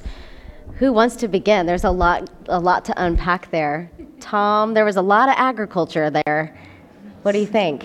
I don't think I can define sustainable agriculture, but I maybe will add to your definition. Maybe we also want to think about that it's sustainable in the sense that it doesn't increase women's work and labor burden. Maybe it's sustainable in the sense that it provides the nutrients that people need to stay healthy, and not just more production. One thing, you talked about your fears. I think one way to avoid that is to keep a focus on the smallholder farmer. Large-scale commercialization is always going to go a certain direction wherever you go, just about. But the smallholder farmer has particular needs and a particular context that they have to sort of produce and survive in. And so agriculture that's appropriate for that male or female smallholder farmer is going to look very different than this exporting, you said, of the American idea of sustainable agriculture. For me, when I think of sustainable ag, I think of, the 3 Ps, people, planet, and profit. And right now, one of those Ps is very high in terms of the profit, people, and planet, sort of taking a back seat. Obviously, 1,000 Days, we very much focus on the people side of it. But, it brings up for me the question of dietary diversity, which is incredibly important. And we know that this is something that, in a lot of developing parts of the world, people eat a very monotonous diet, and that is not good for their nutrition. It is not good for their health. So how do we, step that up and integrate sort of the ag nutrition linkages that everyone, talks about? For me, that's where the two things meet. Thank you for invoking David Lambert. So I'm a huge fan, and I can't, I don't, other than to share another David Lambert story, when we met, and he said, 1,000 Days, it's such a brilliant concept. And he said, on the steps of Capitol Hill, there needs to be a statue of a child and the word irreversible engraved on it. And that should be the daily reminder to members of Congress, to policymakers, really not just here in the U.S., everywhere, what's at stake when you don't invest in nutrition. I guess you set that up pretty well. Well, I mean, to the question about political will and why does nutrition not seem to have as much attention as other issues, part of that has to do with congressional authorizations. PEPFAR has been authorized a number of times by Congress, and if you have that leads to funding, and everything else, it becomes kind of discretionary at that point and can be moved around. The other problem, and maybe it's not a problem, but the other thing with nutrition is where does it live? I mean, is it a global health issue? Is it a ag issue? Is it, whatever issue? It cuts across so many areas, and it is that very foundational element that how do you find a place for it to live? And I think we have to be kind of innovative in our thinking as policymakers when we're talking about these issues and trying to find a way to do things like CARE has done and put that lens on it. It's one of the reasons why, like I said before, the Global Food Security Act had nutrition as part of all of it, had smallholder agriculture as its focus, as well as putting a gender lens on issues as well. So that you can look at these cross-sectoral issues through many different lenses. So I think that might be a part of the reason why the political will seems to not be there. It's hard to make that very kind of discrete, well, that's a nutrition issue. And, I think maybe that's the answer to that question. On the issues of the political will and a home for nutrition, it's like a perennial problem. Where is the home for nutrition? If you put it in health, then it has no influence on agriculture. You put it in agriculture, it has no influence on health. So many countries try to solve this by making it a cabinet level. Pardon me? Oh, every little bit helps. I don't mean to call the report a little bit, sorry. But you put it at, say, the cabinet level, it has no line authority. So it's always being shifted around. I don't have a solution, but that is part of the problem. Then as far as political will in countries, when we talk about countries that have 40 to 50% stunting, malnutrition is not a visible problem. It's not something that comes on people's agenda because you drive around, you don't notice it. But at the same time, malnutrition isn't, especially stunting, it's not something that you come in and cure. So you see some dramatic change that you can hold a policymaker accountable for, like it's not getting better, you come in and do something. You prevent it and it takes a long time. So these are the challenges at trying to keep that interest in political will high. I think he's searching for a microphone. I just want to say that Rajul was what gave me the impetus to ask the question. I was thinking about it, but if African leaders are standing up, if you're at a conference at the African Development Bank and they're standing up unprompted and offering this, are we getting towards that area where they can see the unseen stunting and the need for nutrition? Well, just look at what the sun, we've mentioned the 60 countries. There's never been anything like this. Everybody is sort of on the same page and focused on the same issues. And there's an awareness that I think is a unique moment, which is why we can't let up. Right. Can I come in for a moment? Sure. I agree very much with Tom. It is a unique moment, and it is a small set of countries that needs to grow. But more importantly is within these countries where you begin to see that attention of the finance or planning or budget. How do we grow that attention? That comes back to the question for Anne, the all-of-government approach. Because in a sense, if you cannot mobilize larger groups of people and make it an issue for across the country and across political spectrums, it will remain divided and small. So that is my question, how do we find a way to grow that political will where it reaches a threshold or a critical mass? You see it in some countries. You see it in Bangladesh today, which as a country is making significant investments. What do we learn and how do we do it? Is it issues of capacity? In that case, we also need to make those investments in capacity, but it go beyond advocacy. Absolutely agree. Okay, let's take a round of new questions. Right here in the middle, yeah.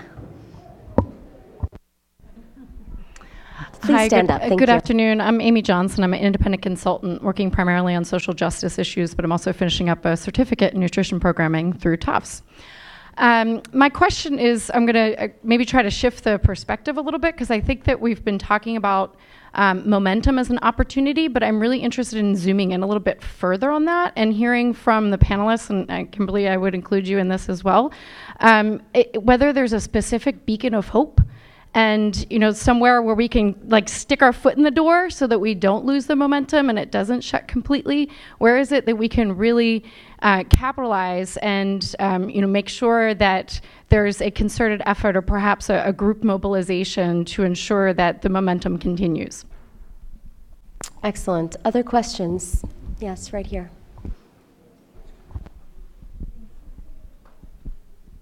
Hi, I'm Jenny Lane. I'm a Leland Fellow and an Animal Health and Livelihoods Technical Advisor at Land O'Lakes International Development.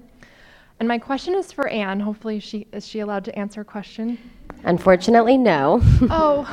You can ask your question and we can see what the panelists have to say that might be related to it. Oh, okay. Well, it builds off of Tom's comment on how difficult it is to kind of implement these multi-sectoral programs on the ground. And my question was to Anne, with her seeing kind of the process over the last 3 years of trying to have this kind of whole of government coordination plan to try to work on nutrition issues. That's really what we need on the ground in a lot of these other countries. So what were kind of 2 or 3 kind of good lessons that she has that she could recommend when we go into the field and try to work on this integration? We can say, well, we've done it here. This is how hard it was, but this is what we learned. Thank you. Let's get Anne a microphone. I'm not going to try and answer that. I think there are a lot of issues that need to be discussed around that. A lot of great experience. Tom, you've got experience. Rajul, love to pick up on that. I think that's another topic. But I think just in general, it's got to be addressed at every level. You've got to have the high-level champions. You've got to have the technical people who understand the multi-sectoral nature of things. And I think you've got to have ordinary people, communities, mothers, fathers, grandmothers, recognizing that there's a problem. And I think if we work on that as a very holistic thing, and I think we have some good examples in some countries like Nepal, where I've worked, where local governments understand the issue, communities are rallying around it. It doesn't work in Kathmandu so well, maybe, but it works in the districts a little bit better, where things are smaller, more manageable. People are neighbors; they know each other. I think another way to get people understanding and aware is something that we have used very successfully at USAID is the profiles, where you start to generate the political will by understanding what is the economic impact of malnutrition in all its forms on this country. And you feed the data into a model. You show ministers of finance and Ministry of Finance personnel. You show the agriculture team. You show the health team. And the Prime Minister and all the leaders start to rally around and truly understand what is the value of investing in nutrition and what is the impact that we can see by actually putting our money toward that. Bangladesh is a good example of where that has worked as well. So I see another panel coming. I mean, this panel is excellent. I want to hear more questions for them. Thank you so much. Let's take one right here in the front. That was a smooth transition, Anne. I was about to fall on the stage. Hi, I'm Angela Canterbury with the Volunteers for Economic Growth Alliance, or VEGA, and we're a consortium of 29 NGOs, including Land O'Lakes. We do a range of economic growth and prosperity building, but we have 3 Feed the Future programs, one of which is coming online with a private sector partner. on nutrition. We also have some farmer-to-farmer programs, and I have a question for Ryan, because she and her boss have been just phenomenal champions for how to mobilize and partner with highly skilled Americans to infuse that sort of expertise and partnership with local partners around the globe. Also, creating a political constituency, by the way, as we do this.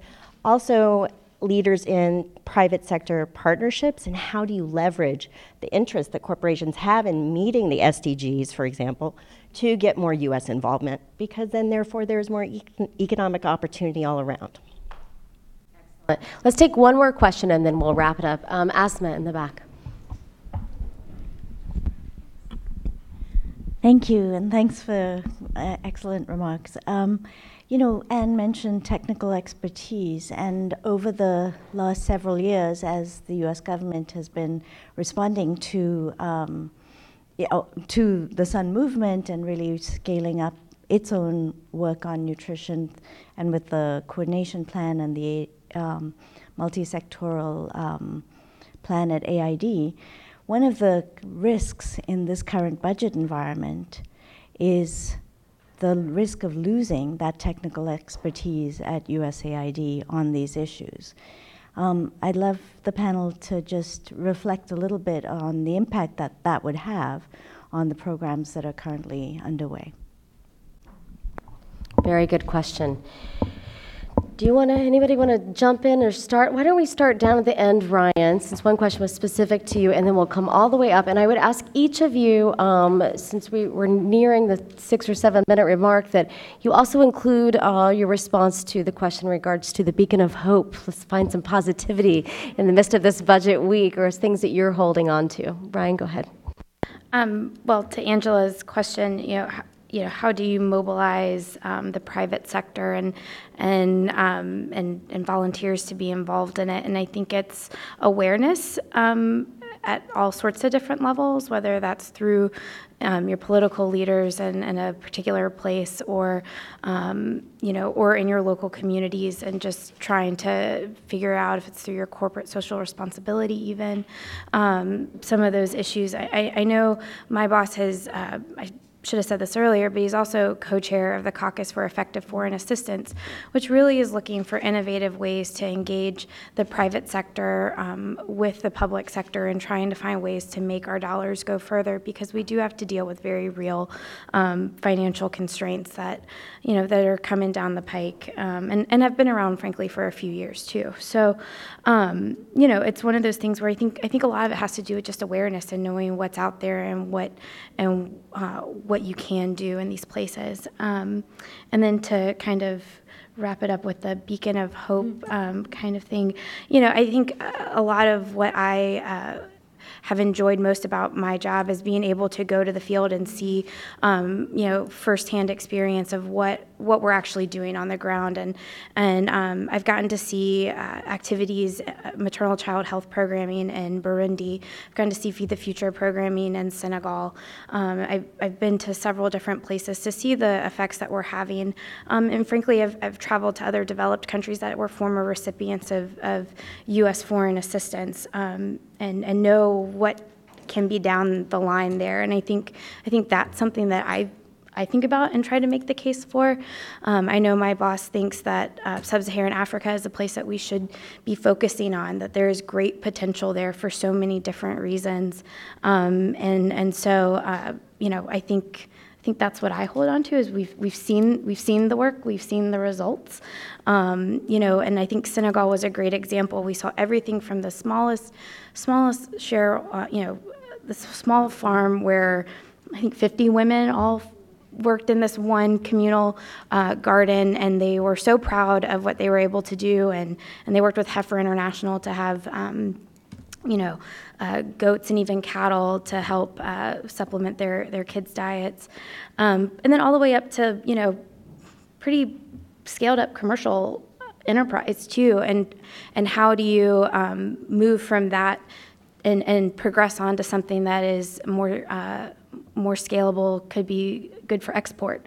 So I think I'm kind of rambling, and I apologize for that. But I think it's one of those things where it's helpful for policymakers to see the effects of the money that we're spending. And I think, through our work with the caucus, through my boss's work on the Foreign Relations Committee, and through, other avenues, we've seen that. And I think there are a lot of members who are informed on a lot of these issues due to a lot of their firsthand experiences. So I hope that answers the question. Thank you, Ren. Yeah, that's great perspective. So starting with the sort of more, sort of depressing question, perhaps, in terms of what might be at stake. I think we all know what will be at stake if big drastic cuts are made to the foreign affairs budget. It will not make America safer, that's for sure. And it will, I think American taxpayers honestly deserve a budget that reflects American values, that does put America first in the sense of America exhibiting its leadership in the world. We have to, I think you said it brilliantly, we cannot afford to take our foot off the gas. We can't afford to undo the progress that we've made on global development. The beacons of hope are countries like Senegal, they're countries like Peru that have really reduced stunting in a short amount of time, a relatively short amount of time. And a lot of that was sort of, high-level political commitment, but also, just the hard work of in the trenches of breaking down those silos and thinking multi-sectorally and across ministries, and programming that way and programming the dollars that way. From our standpoint, we have been saying for a long time, we need more money for nutrition and more nutrition for the money. So in these budget-constrained environment, how can all the foreign assistance investments that we make as a country, how can they work harder to prevent stunting, to prevent anemia? We didn't talk enough about anemia, I don't think. To prevent all these conditions that really hold people back, hold families back, hold countries back. The beacon of hope. Well, the first 1,000 days, young children, expectant mothers, that is in and of itself a beacon of hope. But as advocates, we look to the big key moments. We look to the moments in time where we can, provide a platform for policymakers to make new commitments, for financial pledges to be made. And I think for us, we're looking right now at the World Bank. We have tremendous leadership in Jim Kim, the president of the World Bank.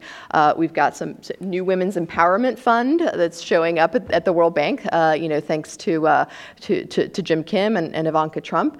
So I think this is, the fall meeting in October is an opportunity to leverage, the foundation that Jim Kim has laid and the call that he has put forward to ministers of finance, and saying, come to this meeting in October with your plans for how you're going to invest and leverage World Bank resources to invest in nutrition. So that is something that we're looking forward to. Starting with the question about USAID, I think we know the answer, as Lucy said, but it strikes me, I was reading an article a few days ago by former Administrator Natsios, who's making the point, look, we know what happens if we do this, and that previously there had been a devastating effect on USAID in the loss of technical staff and low numbers of people working. I'll try for 2 beacons of hope. We've seen it at the community level when we bring people together from different sectors to get them to work on nutrition. They love it. They get excited about it. Extension agents are proud that they're doing something about kids' nutrition. So that's a beacon of hope. Another beacon of hope is consensus. And that's this moment that I'm so excited about. For some reason, people in nutrition are oddly contentious. I often say that whenever you have 2 nutritionists in a room, you have at least 3 opinions. But the difference between nutrition and, say, something like malaria was the people in malaria, they all knew what they want to do. The people in pneumonia, they all knew what they want to do. And nutrition, we were just wrestling with each other and fighting. But now we're all on the same page. And I think that globally, we're going to see some important things happen if we don't take our foot off the gas. my beacon of hope, quite frankly, is Congress. Because when you ask that question, I'm, of course, just thinking about the budget. And I think that, the numbers that we could throw out that I prepared, I thought it doesn't quite matter because it's a proposal, but regardless, it's a political statement that this administration wants to take things down a different path. And as Ryan reminded us, it's a process, and Congress is in charge of the purse. And fortunate for us, we have a lot of congressional champions, whether it's food security or nutrition and even development. There are a lot of people on the Hill who get it and who are ready to fight for this. And so I think whether it will be a healthy, robust debate and a process, I think there are plenty of people on the Hill and plenty of people helping advocate and educate new policymakers on the Hill that will continue. The other beacon of hope that I'll just state is a comment that Tom made earlier, but I think it's the progress we've seen on the linkages between ag and nutrition through Feed the Future. And even though it's highly unfortunate but highly probable that we're going to see some cuts to that program, I think the progress, which there's still plenty more to be made, but the progress of seeing projects in the field in terms of agronomists and nutritionists actually working together is progress, and that we're going to continue to see that, to have more integrated development that we all talk about, but to actually have integrated development, mandated by a USAID project that you have to bring those things together for your indicators is when we actually see a difference. Thank you so much for coming. This was a good and lively conversation. I'm so grateful that we were able to have so many of you participate in it, and very grateful for Anne as well as our panelists for a lively conversation. Thank you so much.